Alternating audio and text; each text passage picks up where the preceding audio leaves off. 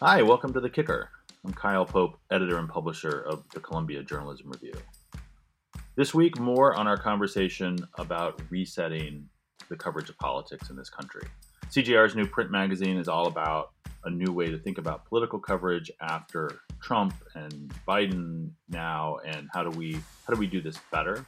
Last week, we talked about the Wall Street Journal and how it's navigated all of this sort of unsuccessfully. This week, we pick up with another piece in the magazine, a profile of Medhi Hasan, who's on MSNBC and the Peacock streaming network. The writer of that is Jon Allsop, who is also the writer of our daily email newsletter, The Media Today. I'm thrilled to welcome Jon back to The Kicker. Hello, Jon. Thank you for having me. It's been a while, all of 2 weeks. Jon, why were you interested in Medhi Hasan? What did you find fascinating about him? Yeah, so obviously I am British, as you can hear from the accent, and so is he, although he is now an American citizen as well. So obviously I'd followed his career for quite a long time, and he was someone who was just kind of starting out as a commentator when I was becoming, I don't know if becoming politically conscious is the right way of putting it, but like sort of really developing like a strong interest in politics. So when I was sort of at the end of like high school in England, and then just kind of starting out at university, that was kind of around the time that he was becoming a big deal, writing about kind of progressive politics and just politics in general for the New Statesman, which is kind of like The Nation in the UK context. And also he would appear a bunch of times on like these panel shows on the BBC or whatever as sort of a talking head. And I remember finding him to be kind of, even then in the British context, sort of an outlier, in the sense that he was like sort of fiercely articulate and very strongly progressive in a way that wasn't really true of lots of other people who would be on these shows. And I think now, just as a quick side note, like the political discourse here has sort of widened a little bit, and so I don't think someone like him would be exceptional in the same way today, but at the time I think he kind of stood out to me. So he's always been someone that I've been familiar with. In your piece, he notes and complains that he was kind of tokenized, even, right, where people would have him on as a kind of as a Muslim who could talk for the whole community, right? Yeah, I think definitely that's true, and is another part of it. He sort of obviously, I think, came of age journalistically at a time when, Islam and also sort of the global Muslim community was like a huge story in the wake of 9/11 and then the wars in the Middle East. He told me that he sort of actually right around the time that 9/11 happened had been working as a producer, sort of behind the scenes producer on a British TV show, and his bosses had kind of said to him, you need to find us some quote unquote great Muslim guests, and Mehdi would say like he didn't, it was hard to kind of find people who fit that description. And I think he then came full circle to kind of be that type of voice that the other producers would kind of ask to come on. And he sort of told me, he didn't always enjoy doing it, but he felt an obligation to do it. So there was that. I think when earlier when I was saying he was kind of an exceptional voice, it wasn't just because of that, but I think just because he was probably to the left of other people you would hear at that time sort of regularly appear in mainstream kind of fora. But yeah, so anyway, I sort of found him interesting for that whole time because of that, but then followed his career as it kind of became more global. Obviously, he was at Al Jazeera, where he did these sort of quite buzzy, viral interviews, tore apart Eric Prince, for example, the founder of Blackwater and kind of Trump world crony. And I was at The Intercept and I sort of followed his work there. I didn't really think, a huge amount about it, just sort of thought it was vaguely interesting that he jumped from the UK to the US and didn't know too much about that transition. But then he started popping up on MSNBC, sort of first as a guest and then as a guest host. I think he sort of started standing in for Chris Hayes. And then he got this permanent show on Peacock, which is the NBC Universal streaming service, towards the back end of last year, and then he got an MSNBC show earlier this year. So someone who seems to be rising like really quickly through the ranks of MSNBC, which I found super interesting because he's not the sort of voice you would typically find on cable news and on MSNBC in particular. I think he is I would argue probably to the left ideologically, although these things are obviously complicated and contentious to measure, but I think he probably is to the left ideologically of anyone else who's like a regular host on MSNBC or sort of an affiliated channel. Yeah. And furthermore, he has this kind of interviewing style which is extremely kind of contentious and combative, which he became known for Al Jazeera, as I just said, with kind of the Prince exchange and stuff like that. But really on US TV, you don't see people doing interviews like this. Over here, it's very much a British kind of like thing to do interviews like that. So I think the other thing about him, just quickly, also is he's been ferociously critical of the media, including and especially cable news, for sort of normalizing Trump and for being complacent and for all the things that we criticize it for all the time. So I guess in some, it just kind of like this guy who I sort of followed since I was a teenager suddenly popped up in this like milieu where he was really doing something different. And I guess that was sort of the beginning of my interest in him, which then would blossom into this profile that I wrote.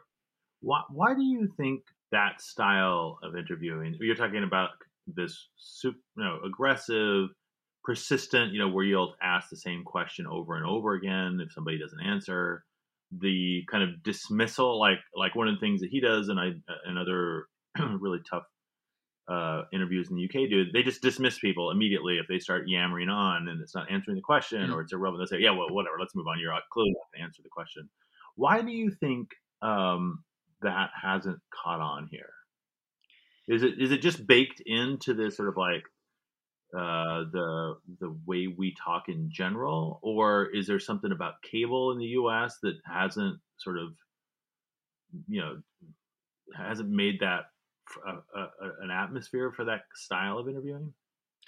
Yeah, it's a super interesting question to think about, and I don't know if there is like one definitive answer. I mean, Medhi's view is that basically, or part of his view is that there is this kind of deep-seated culture of deference in the US. So like, points that he'll usually make are that reporters will stand up when the president enters the room, and like after the president leaves office, they're still the president. They get to keep their job title, which we don't really do. We don't really do any of that here, which I think is like, I think he's right, but I think it's also totally interesting given that the sort of like the American political culture, is rooted in rejection of like British authority, right? And whereas we like still have the Queen and stuff here, and yet like I do think you have sort of a more like deferential media culture in America. So I think that's part of it. I would argue also that I think a big part of it is just the sort of people who traditionally have got cable news shows are insiders, right?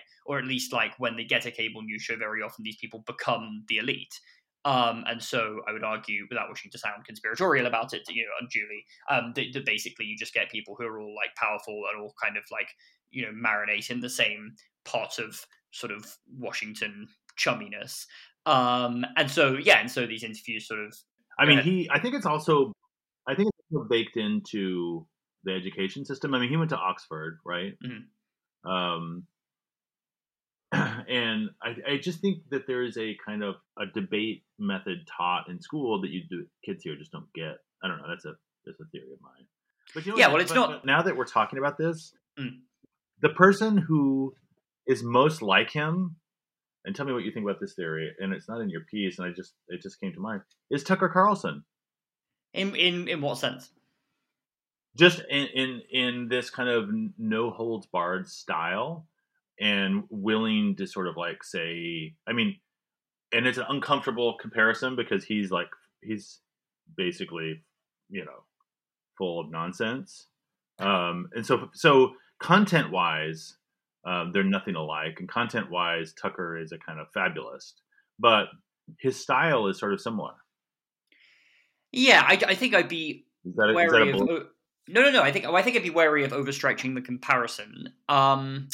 But I think there is a certain kind of like sensibility, albeit kind of used for bad in Tucker Carlson's case, as you identified. That I can see where you're coming from. Certainly, I would say I think to your previous point about debate, that it's not like in the UK everyone gets taught kind of formal debating methods in school. But yes, if you sort of have a kind of a high level elite education and sort of end up at Oxford, that is something that's available to you. And there is that culture of debate, which is, I think, also like very closely tied to our parliamentary style of government as well, right? I mean, that's the kind of blueprint for it. Whereas you guys have supposedly a more consensual political system. So if you're going to get really kind of like high level about it, I think that probably does trickle down into media culture. And obviously, I'm not like referring to all and every US interviewer here. Some of them have done tough interviews in the past and continue to do so. I think we've seen probably an improvement as the Trump era has worn on. And you did eventually see, Jonathan Swan doing a tough interview with Trump, which I think he just won an Emmy for. Chris Wallace did a pretty tough interview with Trump. I mean, I have to say, being British, that like after these interviews, when everyone on Twitter, media Twitter, was saying, "Oh, these were so tough, these interviews, like, well done to these interviewers." I mean, yeah, they were good interviews. I don't think in Britain you would have really considered either of those to be exceptional interviews, to be honest. But yes, it does. I think there is something of a convergence between the two countries' styles when it comes to that. I would argue that Mehdi's kind of rise has probably been a testament to that convergence to some extent. But so often you still get interviews with politicians where they're just asked like to explain stuff, basically, like they're pundits, like, "Oh, what do you think will happen with this thing that you're involved with? Like, what do you think is going to happen with this legislation?" Like these people are in power; they should be held to account when they do interviews, and then it's not having them on to kind of interview them about their opinions about stuff is not accountability journalism. There's something kind of I find there's something passive aggressive about these interviews in the U.S. where the setup will be like, "Oh, there's a lot of tough questions that need to be put to this person," blah, blah, blah. And then the interview happens, and it's as you say, it's tough, but it's largely polite. And then the kind of spin on it afterwards gets back to the sort of super aggressive, like we really held the feet to the fire. And I don't know, I don't think it has to be some of these interviews that people hold up. Yeah, I was going to say, I don't think it has to be rude, the style. Like Mehdi is polite to people he has on his show. It's just like being very insistent, right? And when they follow up with an answer that's blatantly false, or they just don't answer the question, it's about kind of cutting that off and saying, "No, answer the question," or "That's actually not true, and I've done my preparation, so I can tell you that that's not true. Here is what is true. Can you address that?" And it is. I don't think it has to be sort of. Yeah, but when I say it's confrontational, I don't mean it's sort of like aggressive in a nasty way. There is a way to do this in a way that's sort of polite and cordial, but also the actual questions contain sort of like are real questions. And I just think too many interviews that you see on US TV are just not like that. Let me ask you about this thing that you brought up about him being a progressive. A rare progressive voice in media. There was a you and I both talked about this. There was a TV segment this week that talked about your piece and took issue with this notion that he's a rare progressive voice in media, and this person was on TV saying, "Well, everybody in TV is liberal, and how can the Columbia Journalism Review say this?" And but how do you think about that? About where he fits on the kind of political spectrum versus everybody else on TV, especially on MSNBC and CNN? Yeah. Well, I mean, first of all, clearly I do not think that there is a deficit of liberals on American TV. There are loads. Like MSNBC's entire roster, you'd be fair to call CNN hosts using the same word, I think. So yeah, this basically comes down to language, and I think this is also a point that you and I discussed, that American political journalism doesn't really have very good language still to discuss people on the left and the kind of ideological gradations between different types of Democrat or different types of like person on the left, right? I mean, like there are lots of people on the left who are not liberals in any meaningful sense of that term, and would not self-define as liberals, and would indeed use the word liberal as a kind of they would sort of use it as a derisory term for people with whom they disagreed. And yet you do, and this is a bit of an aside, but like, for instance, we're talking, the day after the House Democrats had to postpone their vote on the infrastructure bill, and then the coverage in both the Times and the Post, I noticed this morning, said there had been like a liberal revolt against this, when actually what they mean is sort of the people on the more progressive wing of the Democratic Party revolted against it. I mean, those people are liberals, I think, in almost every case, but like you also probably could define the people who are the Democrats who are dragging their feet on this legislation as liberals as well. Like it doesn't seem to me to be a useful word for describing what those people who want more from the legislation have in common versus the people who are kind of like, let's pass the infrastructure bill and then deal with the kind of bigger package later, or maybe trim down the bigger package. So yeah, I think all of that is to say that there is a problem with language here, and I think progressive is a word that can mean, multiple different things, and it's sort of hard to define. But yes, if you take progressive to mean what I think it has come to mean within the kind of current US political discourse, i.e. sort of people who sort of lean towards the Democratic side of things and are more on the left of that than sort of traditional Democrats, so the kind of Bernie Sanders AOC wing, I think that those people are rare on American TV. It's not to say there are none, but I think that like clearly, Bernie Sanders during the last presidential primary was furious by MSNBC. Him and his staff confronted MSNBC management saying, your hosts are basically really anti-Bernie. You're not giving him a fair shake. You're kind of representing the Democratic establishment.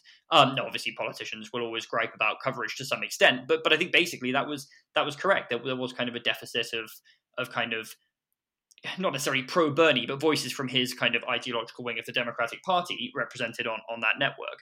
I'm not saying that Medhi is in the tank for Bernie Sanders or anything like that, but he clearly has views that reflect, like, to a greater extent, that side of the left than like the Hillary Clinton or where Joe Biden has traditionally sat side of things.